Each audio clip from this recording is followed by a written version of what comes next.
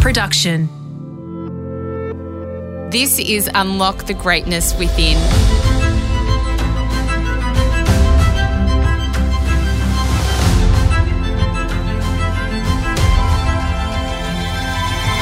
I'm Sarah Grimberg, and for the next 5 minutes, join me as I take you on a journey that will replenish your sense of self and the world, give you a moment to reflect, nourish your mind, and reset you for the week ahead.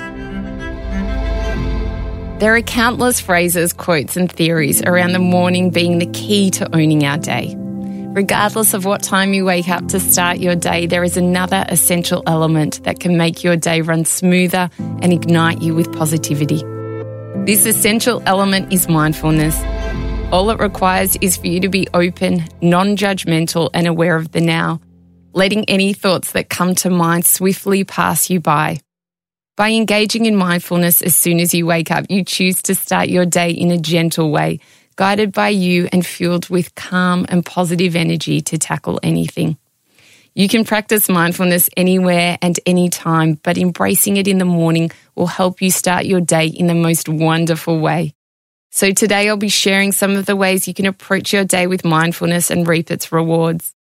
As the Buddha said, every morning we are born again. What we do today is what matters most. Step 1, have a mindful awakening. What we choose to do in that initial moment we open our eyes and wake each day can have a profound effect on everything that follows. If we wake to a harsh-sounding alarm, rush out of bed and scramble to make coffee and get ourselves dressed, we carry that energy with us throughout the day. Instead, there are a few things that we can do to awaken more gently and be mindful of how we're feeling before we start our day. First, change the sound of your alarm. There are countless gentle, soothing, and even pleasant tones that you could wake yourself up to provide a much calmer start. Next, before you step out of your bedroom door, take a moment to consider how you're feeling. Stretch and connect with your body to see if there are any areas that need tending to. Check on your mood and thoughts. Is there anything that could potentially distract you? If so, then give yourself a moment to clear your mind. Before you greet the day, so to speak, think about anything you might like to do for yourself before you step out into the world, or is there something you could do for yourself throughout the day that you could look forward to? Finally, choose your purpose for the day. What is the biggest thing you'd like to achieve? Step 2, make each moment mindful. When you set about your day with mindfulness as your guide, you will start to approach everything you do with more focus and care. Every action you engage in has the potential to be savoured. From eating your breakfast to reading your morning paper, even phoning a loved one to wish them a great day. Try to be present in every movement and activity you engage in. You'll be more observant, receptive, and open yourself to not only giving but receiving positive energy all around you. Step 3, carve more time in your morning. By finding ways to create more space and mindfulness in your mornings, you can not only start the day in a way that serves you, but you can actually be more productive. Try to wake even half an hour earlier so that you can have a little time to yourself. If you have a family, this can make a huge difference to your mood and mindset.